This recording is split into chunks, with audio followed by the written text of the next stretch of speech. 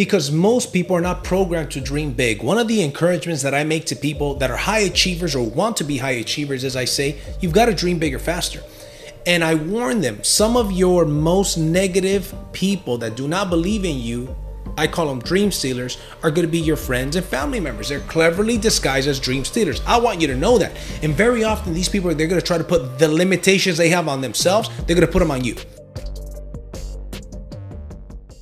Welcome to another episode of the DNG podcast, guys. And in this episode, I'm going to get into being realistic.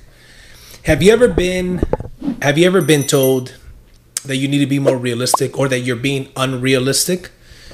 I don't know about you, but I've been told that a lot. And a lot of my viewers are entrepreneurs. They're go-getters, salespeople, people that are looking to do above and beyond things, right? Certainly not people that want to live an average, mediocre lifestyle, right?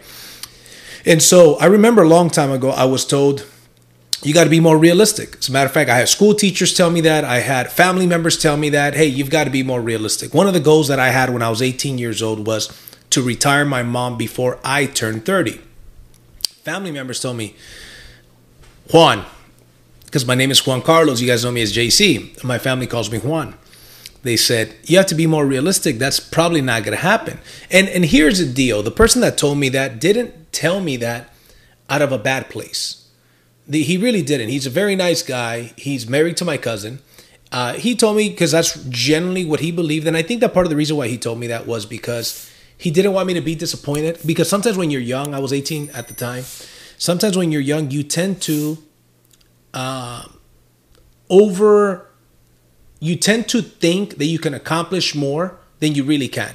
Tony Robbins says it like this. Tony Robbins says, hey, listen, people drastically overestimate what they could accomplish in 1 year, but they underestimate what they could accomplish in 10 years. So my goal was to retire my mom by the age of 30. That happened by the age of 28. I'm now 38. So 10 years ago, for the last 10 years, my mom has been retired.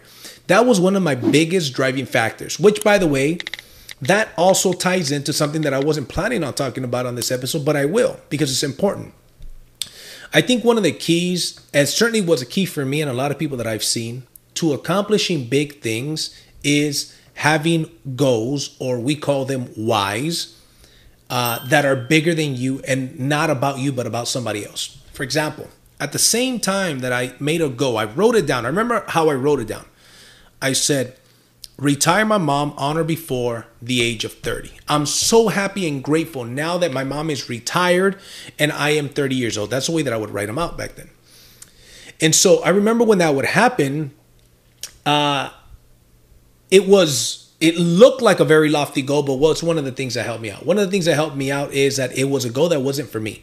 Because I also had a goal to have a Corvette. Matter of fact, a red Corvette. Matter of fact, a convertible red Corvette. I ended up getting that convertible red Corvette at the age of 21.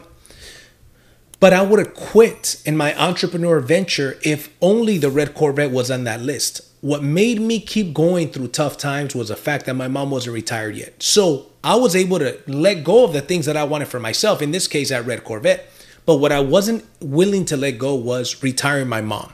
So when I would get rejection and when I would experience failure, that goal of retiring my mom is what drove me. So you need something that makes you drive. And the purpose of this episode is to let you know that if your goals are a bit unrealistic to the average person, which is key, to the average person, then you're probably on the right track. Because guess what?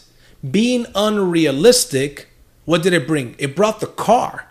In the 1800s, cars didn't exist, so they were invented in the 1800s. Guess what people said when the first car was created? Where the hell are you going to drive that thing? Guess what? There was no roads in the 1800s. People were on a horseback and, buggy, whatever it's called, right? There was no roads. Guess what cars needed? They needed gasoline. Do you think there was gasoline stations everywhere? No, they didn't exist. But see, that is the difference between people with sight and people with vision. A lot of people have 20/20 vision, but 0/0 sight, right? 20/20 sight, but 0/0 vision. Vision is seeing the unseen done. Vision is visualizing something that doesn't yet exist and visualizing that thing already happening. That's the way that goals work. So guess what?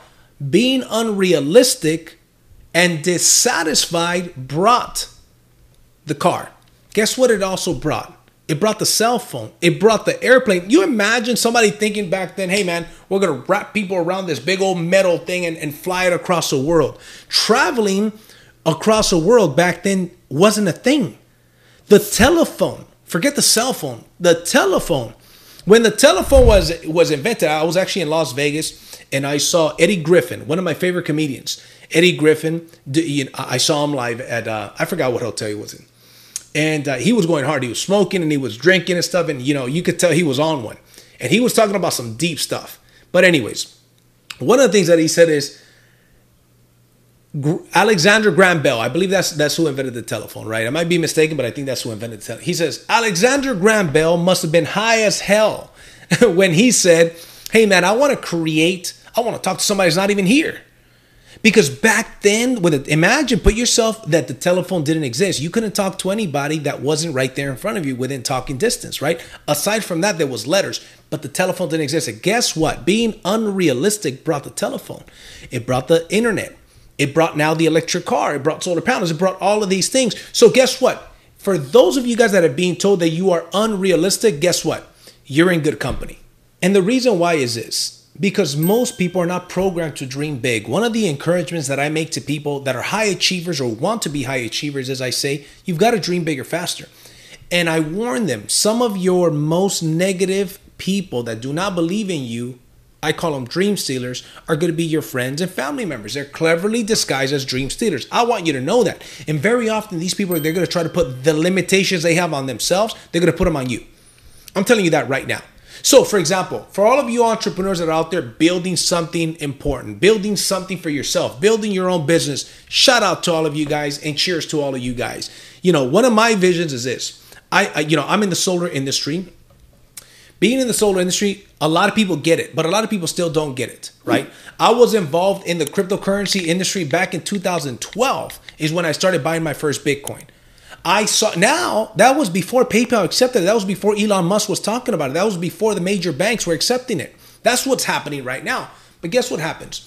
Most major industries and even people's careers go through 3 stages. Here's the 3 stages. Number 1, ridicule.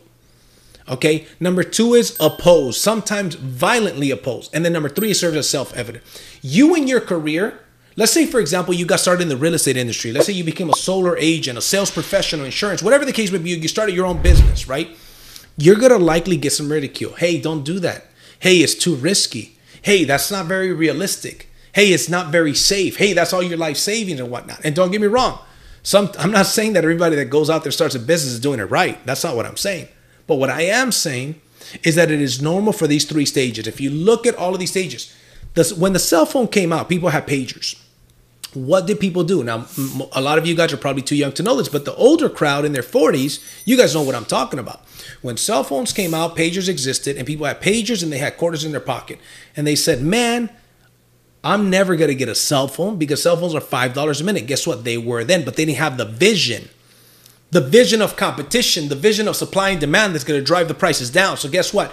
They said, that'll never work. I'm not going to have a cell phone. Only doctors and drug dealers have cell phones. I've got a pager and I've got quarters in my pocket.